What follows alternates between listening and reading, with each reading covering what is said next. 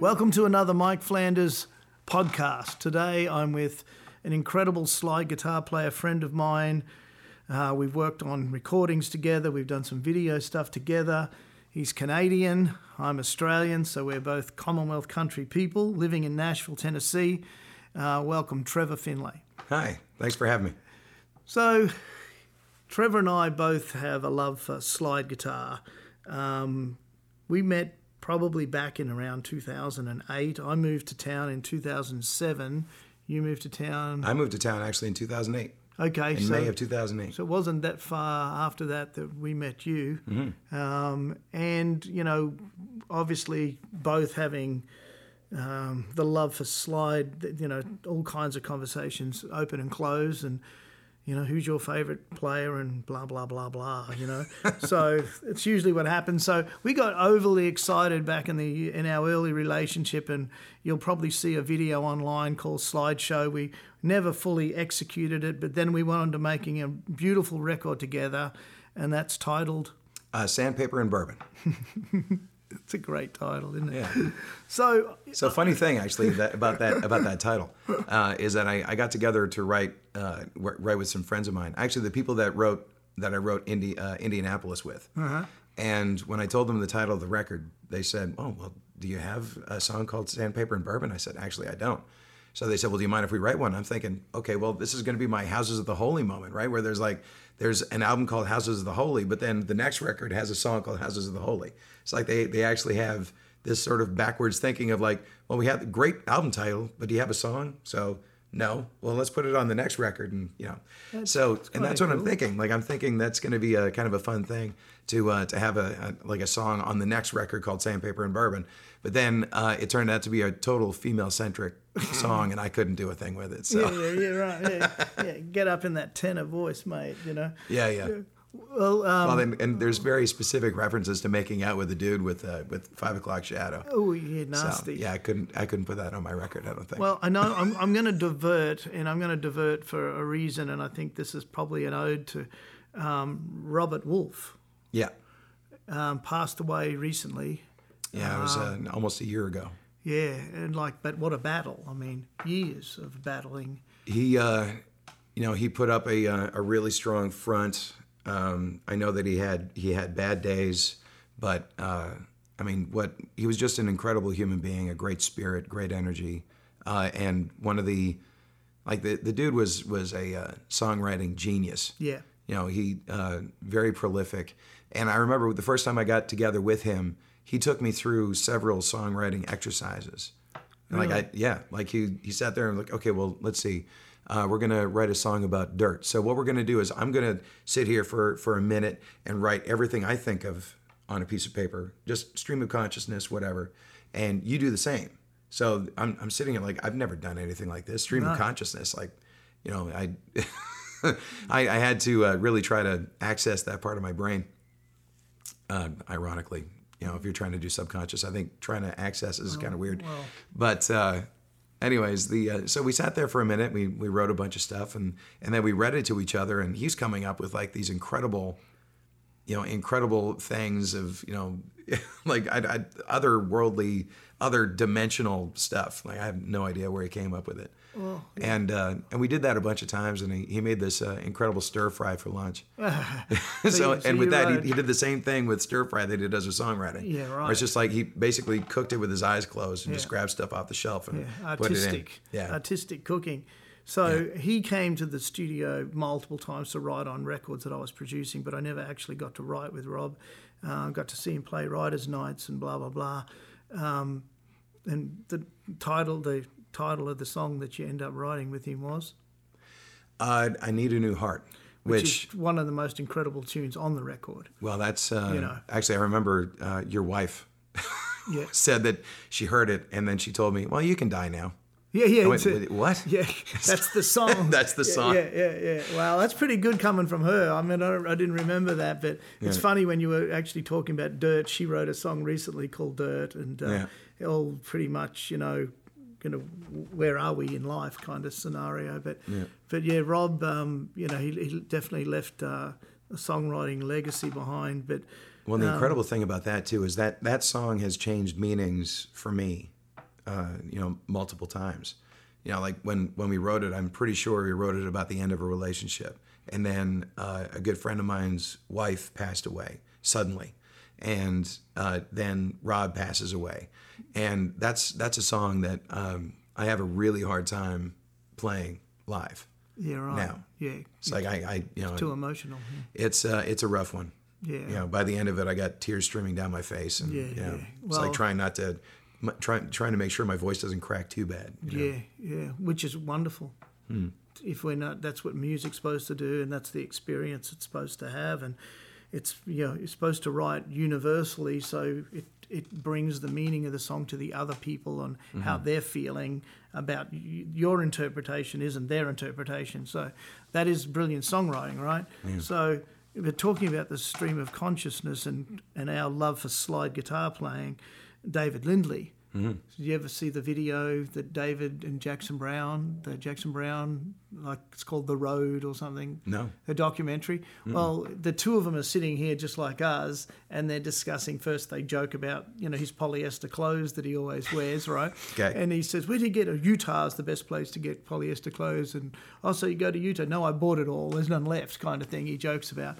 But Jackson talks about David's playing.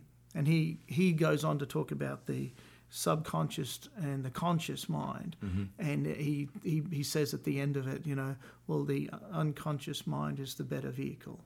If you go to conscious mind, you're playing motor drive. Right. So I thought that was an incredible way because as we know, when you're in the flow and the spiritual flow of playing, I don't know whether it's happened to you, but I've looked down at my hand sometimes and it's just automatic. Yeah. You're just playing something and are you really in that pure stream? Yeah. And you're not always there, as you know, especially in the studio, you've got to be so aware of every little aspect of your playing. But live, it's a whole different feeling sometimes. Well, that's one of the reasons why I'm such a huge fan of the Allman Brothers. Like that, They were probably one of the biggest influences, is that they... their solos were like running water, or like a creek bed or something, and it's, it's not for everybody, but I love it. It's like, Southern fried jazz. Yeah, well, love that stuff. I mean, there's such a big blowback right now.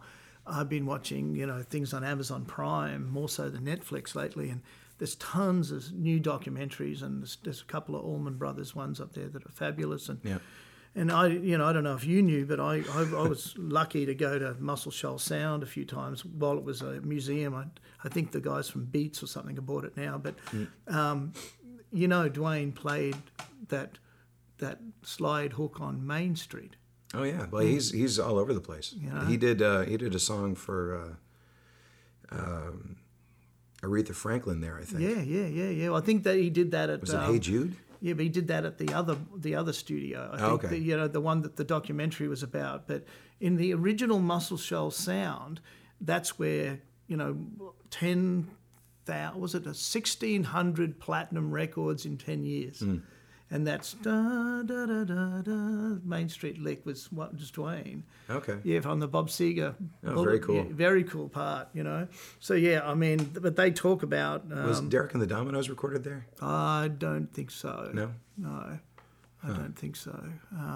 Very cool though. Atlantic Crossing, still crazy after all these years. Some Skinner stuff, Brown Sugar, Stone stuff.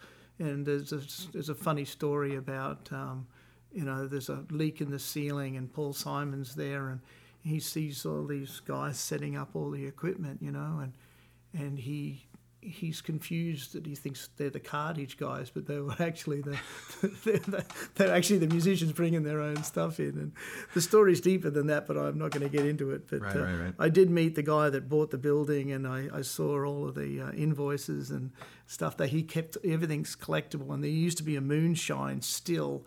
Because it was a dry county back then, downstairs in the basement. So, unreal.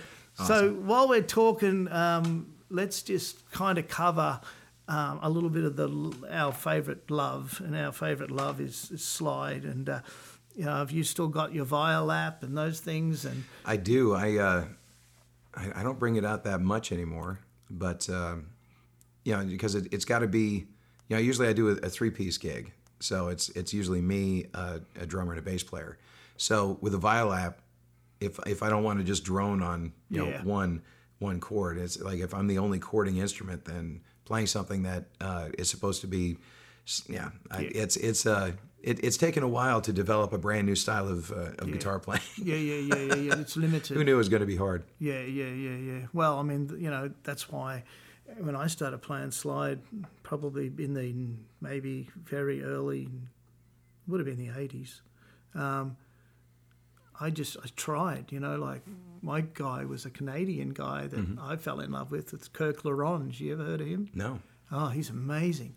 So he was a big influence on me, and he played on all these Australian hits, and he just played in standard tuning with a drop D. So when I first started, I tried to experiment with that because so he could get a chord cluster on the top three strings and the chord cluster. So he'd get an A major on the top, as in the bass strings, and then he'd get this minor chord and the fifth fret on the bottom three strings. So that's how his brain functioned quarterly by that tuning. I tried that, but the trouble is the same as you're playing a gig, and you can't be in drop D the whole gig, you know? Exactly. So I ended up just establishing that, and I probably don't even use my low E when I'm playing slide ever. So I do use the fifth string, but I don't use the sixth, I don't think. I mean, do you if you're playing in standard tuning? Yeah. I mean, it's rare, but it's funny. Like I'll do, like these days, just to shake things up. I'll if we're playing a song somewhere, I'll grab my slide and play it in standard tuning, and that means that I can still hit the root and get some really interesting kind of tones out of it. Yeah. So what's your favorite acts playing slide on the live gigs? Is Tally still? Actually, no. I'm endorsed by a company called Gatewood, so I'm basically using their guitars exclusively. I think I've got about 5 of theirs, and for slide, I've got this really nice. It's like a Tele body with humbucker pickups, and the thing just it growls. It's great. Right. And one of my other favorite guitars by him, actually, he made me a double neck. So it's a baritone on the top and a 6-string on the bottom. And I think it's his one and only. He did it. He put it together and said never again. So right. Apparently, it was engineering it was quite the process. Wow! So you got the one and only. I do, and he actually named it the Trevinator for me. So how cool! Yeah. What about that? When we were making Trevor's record, he bought in a guitar that was extremely rare and extremely special. Where's that guitar floating around these days? That one is back in the hands of the owner. You're talking about the one that was owned by Pete Townsend? Yeah. Yeah. There's actually there's a great story behind that too. A friend of mine from Atlanta, who's been in the music business forever, was standing at the side of the stage in like 1967 during a Who concert, and he used this Gibson SG. And basically just took the time to, he smashed it. And then when he threw it to the side of the stage, it happened to land right in front of the friend of mine that was standing there. So, he looked around, and one of the techs came up and saw the guitar and looked at him and said, "You grab this and you run." So he grabbed it and he ran and took it to his van and I guess left. And wow. He ended up putting it back together again. And it's... So was that the original neck that you had? I think so. There's a lot of parts that were replaced just because there was a lot of damage done to it. Yeah. But the body was in reasonable condition, wasn't it? Yeah. But I mean, the thing is he didn't keep it in he didn't keep it in pieces. He put it together again because he wanted to be able to play it. And I think that's a very cool thing. It's like, guitars are meant to be played, not to be stared at in a museum necessarily. Yeah, well, you had that guitar for what, probably a year? About that. Yeah. Yeah, it was a very cool thing. Yeah. And there's actually a video of that on my YouTube page with the guitar and the story. And somebody actually even went and found footage of that show from 1967 where Townsend is actually playing that guitar. Oh man! That was one of the replies. So that was very cool. Wow! Because a lot of people just oh yeah, bullshit. There's no way that's his guitar. And it's there no, it is, baby. It actually is. Yeah, just like the Dweezil Zappa one that Dweezil's got Yep. that his father had. He found it after his father died, didn't he? Under the stairs or something in the house. Right. The burnt up Jimi Hendrix Stratocaster. Yeah. So I mean, yeah, only Zappa would have that, right? Yeah, exactly.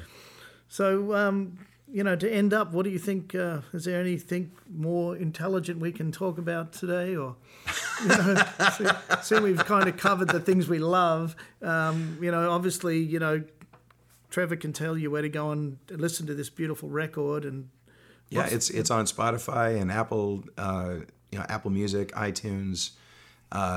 It's on my website, which is trevorfinley.com. There's all sorts of stuff. You can check out, my YouTube page, Twitter page, Instagram. Would you like Facebook. me to, when we end this, play one of your favourite tunes off the record to tail out our podcast? Would that maybe the Rob Wolf in your song? That would be a really great an idea. ode to Robert. Yeah. I Need a New Heart off of Sandpaper and Bourbon. There you go. Thanks, Trevor. Thank you. And we'll keep watching this lovely man's career. And thanks for listening to us waffle on for 25 minutes or so. Cheers. Goodbye. Love the waffle.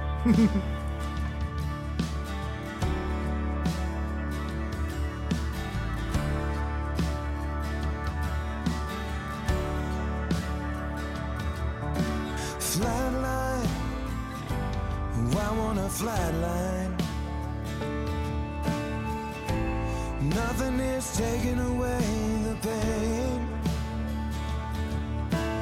You lied, why didn't you lie?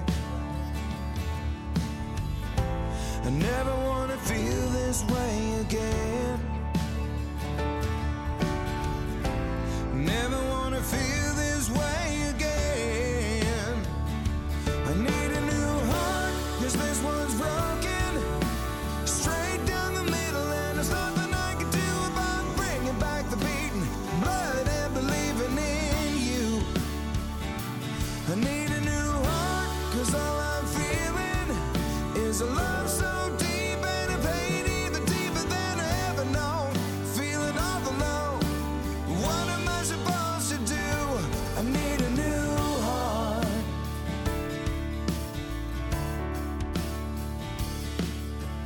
Let go, what I would do to let go. I wanna tear this shattered muscle out of